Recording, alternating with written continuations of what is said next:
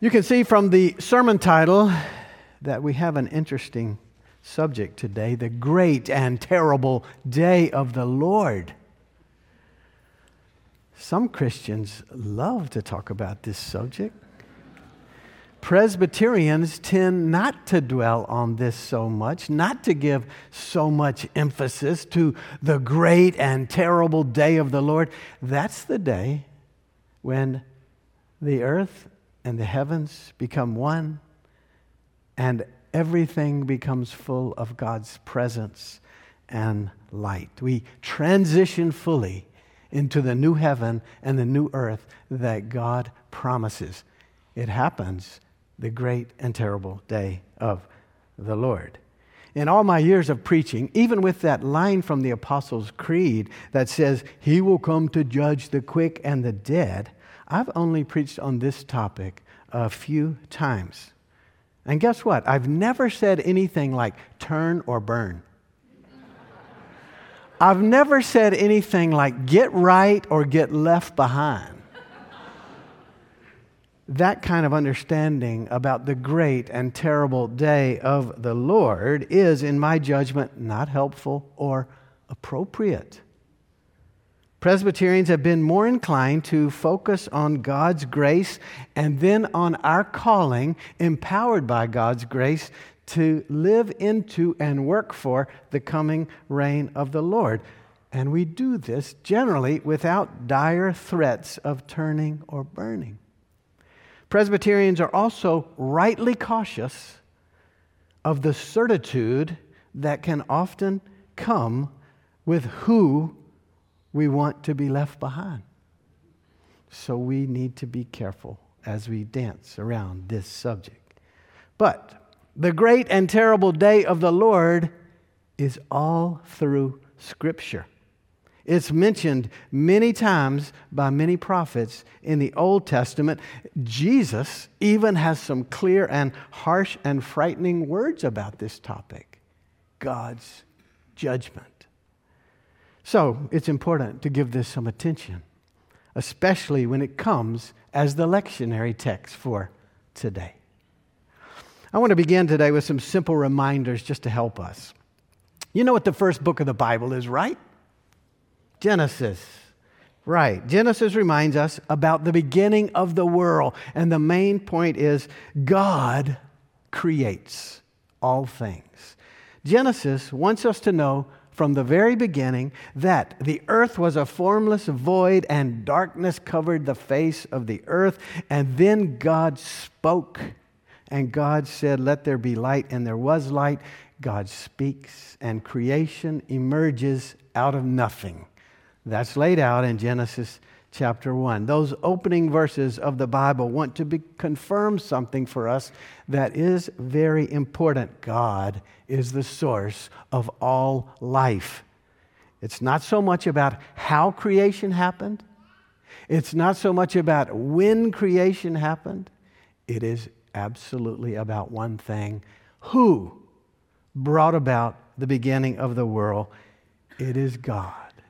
God creates. That's how the Bible begins, with the who. Then we get to the end of the Hebrew Scriptures, the end of the Old Testament. Do you know the name of the last book in the Old Testament? It is Malachi. Malachi, and we have a reading today from Malachi chapter 4. These words from Malachi are actually the very final words of the Old Testament, the Hebrew Scriptures. Turn the page from chapter 4 of Malachi, and you have the Gospel according to Matthew and the story of Jesus and God's fulfilling promises through Jesus as the story continues. So listen now, or read along, because it's in the bulletin, the final words from the Old Testament from Malachi 4, verses 1 through 6. See, the day is coming, burning like an oven, when all the arrogant and the evildoers will be stubble. That the day that comes shall burn them up, says the Lord of hosts, so that it will leave them neither root nor branch. But for you who revere my name, the Son of Righteousness shall rise with healing in its wings. You shall go out leaping like calves from the stall.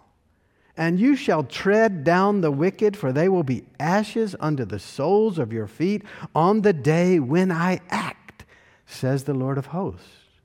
Remember the teaching of my servant Moses, the statutes and ordinances that I commanded him at Horeb for all Israel. Lo, I will send you the prophet Elijah before the great and terrible day of the Lord comes. He will turn the hearts of parents to their children and the hearts of children to their parents, so that I will not come and strike the land with a curse. This is the word of the Lord. Malachi, a spokesman from God, a spokesman of God, a prophet of God, lived around 450 BC. So that's several centuries before Jesus. But remember, life begins with God. God speaks and there's light. God speaks and this long history unfolds from Genesis all the way through 2,000 years or so. And then we get to Malachi, the last book of the Old Testament. When Malachi comes on the scene around 450 BC, take a guess at what's happening. It seems that God's people were living mesmerized in the present moment, with no real sense of what was important and nothing but indifference to everything except the most mundane and unimportant. No sense of what's important. What do you think that looks like? All through the Bible, it keeps happening. The people lose the sense of what is important. Usually it has to do with forgetting God's actions that brought them through the past. Didn't God show up when you had that crisis? Didn't you call on God's name and things worked out and there was a way when there was no way? Usually, getting lost in the unimportant also has to do with not worshiping or trusting God in the present. And usually, it means not trusting God and God's promises for the future that is ours. What was happening? Well, people had turned from their upward and outward posture of worshiping and serving God inward to selfishness and indifference toward others, to their own particular concerns. Isn't that always our tendency? Called to a life in covenant with God who creates the whole world, called to care for this beautiful creation that God gives us, called to compassion and love and support for others, yet we become inclined toward ourselves and our personal preferences. Called to trust God with everything that happens around us and to live in God's bountiful promises and blessings that are all over us, sustaining us. We seem to prefer anxious lives that ignore God and ignore God's commands for us. Actually, around the year 450 BC, in and around Jerusalem, the people had been restored for almost 100 years following the terrible destruction and exile by the Babylonians. They had been restored back in and around Jerusalem. The people had peace and tranquility. The temple, once totally destroyed, had been rebuilt and rededicated to God. Life, land, peace, temple, long promised by God. And what happens? What happens? It's not faith and fortitude that emerges. It's faithlessness and indifference. It's not worshiping God and promoting God's light and love in the world. The people were seemingly mesmerized by selfishness and slothfulness. They had forgotten God's unending grace, and they were teased into thinking that there's no accountability to life. We can do whatever we want. Nothing was more important than whatever we wanted to do. And we keep on struggling with this, don't we? We often or mesmerized into the belief that life is life, my life is my life, your life is your life, and we can do whatever we want whenever we want. The earth is ours, and we can use it up just how we please. Wealth is ours, and we can do whatever we want with our wealth. Power is to be gained or grown, no matter who is trampled. It's always about ourselves or our tribe or our brand of politics or our race or our nation. And we think that's what matters the most. It's what happens to all of us. And then comes Malachi's message for the people around Jerusalem and also for us in 2022. Here comes Malachi's message. It is a grave misperception to think that the earth is ours and not the Lord's. It is dangerous to assume that we can do whatever we want without consequences. And there's no accountability to God. There is. Malachi says, see, the day is surely coming, burning like an oven, when all the arrogant and evildoers will be stubble. The day that comes shall burn them up, says the Lord. Malachi says, the great and terrible day of the Lord comes. There's several things to say about this great and terrible day. First, we should be open and receptive to this promise from Malachi and others. We should be open and receptive to the idea that God has the last word about everything. See, the Bible spends lots of energy trying to show us that God is the source of life. And the Bible has many references to the idea that God actually completes life. God has the first word and God has the last word. God is the beginning and God is the ending. As you've heard me repeat many times, some of my favorite passages from Scripture, especially from Romans, when we live to the Lord. When we die to the Lord. So then whether we live or whether we die, we are the Lord's. No matter if it's a good season or if it's a bad season of our lives, God holds us. This is the promise. This is worth trusting. This is a framework for our living. It's meant to shape everything about us. Life comes from God. Life has a purpose as we love God and love what God loves, as we trust God and serve God in the world. And life ends with God, our individual lives and the world's life. It ends with God, all enfolded into God's abiding care. Indeed, nothing can separate us from God's love. That's the promise. This is why we baptize babies. This is why we gather and commend our loved ones to God when they die. Because whether we live or whether we die, we are the Lord's. God has the first word and God has the last word for each of us. No matter where we might find ourselves in life and in death, God reigns. God is the creator and the completer. This is the powerful and important framework into which we're called to live. Second, the coming day of the Lord, this great and terrible day, there's great comfort in knowing that God has the final say on all those people and all those circumstances where evil and arrogance seem to prevail. Malachi says all the arrogant evildoers will be stubble. The day comes and it shall burn them up, says the Lord. Think about that. All the people and all the evil that seem to win will be made right.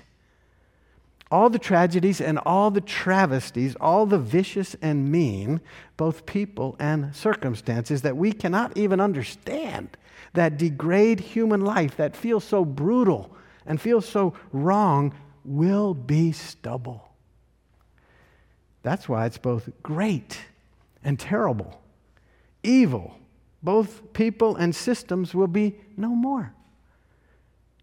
The manipulative, the malicious, the oppressive, the brutal will be burned up. At the day of the Lord, the great and terrible day, there will be a collapse of our selfishness and our self-centeredness. No more. There will be a collapse of pecking orders and barriers that secure us at other people's expense. There will be a collapse of the terrible practice of living in wealth that costs so much for other people, the poor, the world, where arrogance and evil seem to be so normative, it'll come tumbling down. The familiar way that asks, what can I get away with? What can I get away with? We ask this in our communities. We ask this in Congress. We ask this in elections. We ask this in business. We ask this in the environment. We ask this in our world affairs. What can we get away with? That will come crashing down. Malachi wants us to know that God completes all things. God makes all things right. So we take heart. And we trust in God, and we seek to align our lives with God. All that is arrogant and evil will be judged by God. It will be a great day because the terrible, everything that is terrible, will fall away, including whatever is terrible that's a part of us. Our lives. Life is accountable to God. That's the message. All of life, including our lives. And then third, these words are not just about that day down there that's going to come in some epic age that we can't even see. That great and terrible day is not about the future. It is about the present. It intends to shape life in the present in 450 BC and in November of 2022. Think about it like this. If God creates the world and brings life and blessing, this should determine how we live in the world. As good stewards of God's creation, as co-creators with God in the beauty and the wonder of the world. And if God also completes all things about the world, then we want to live with God, aligning our lives with God, working for God's purposes, not our own, walking with God in compassion, in kindness, for peace, for justice, because God has the last word. It should change how we live. That great and terrible day of the Lord. It should change the present. This past week, two things unfolded for me that give me a clear lens with which to understand the great and terrible day of the Lord. On Thursday of this week, a busload of us, many from this congregation, from others in the community, took a bus ride to the National Museum of African American History and Culture. If you've not been, you should plan to go. If you've been, I hope you'll go back soon, because there's so much there to inspire and challenge and convict and correct all of us. The main exhibit in this museum begins deep in the dark basement and in the dark times on the African continent in the 15th century, as people were snatched from their families, their life, their culture, stuffed into ships and carried to slave life in far-off places.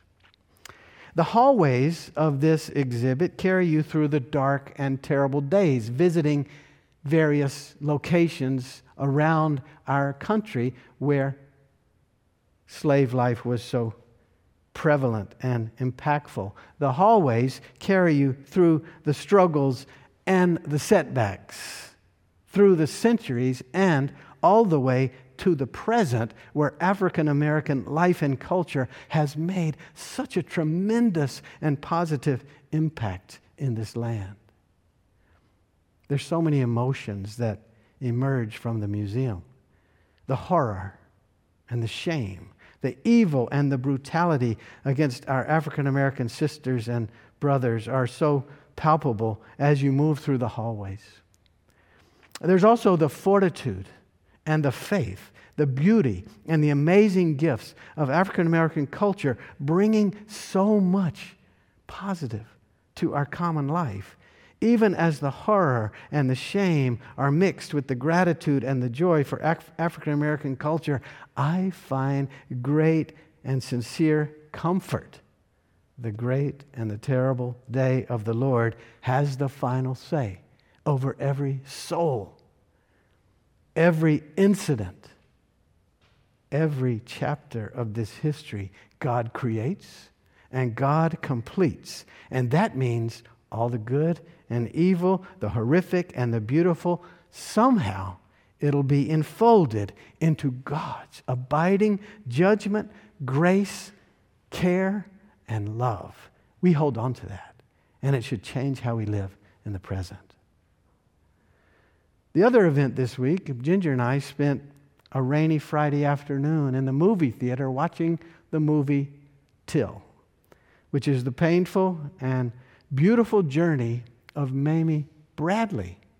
Mamie Bradley was Emmett Till's mother, and Emmett Till, you recall, when he was 14 years old, was lynched by white racists in Mississippi in 1955.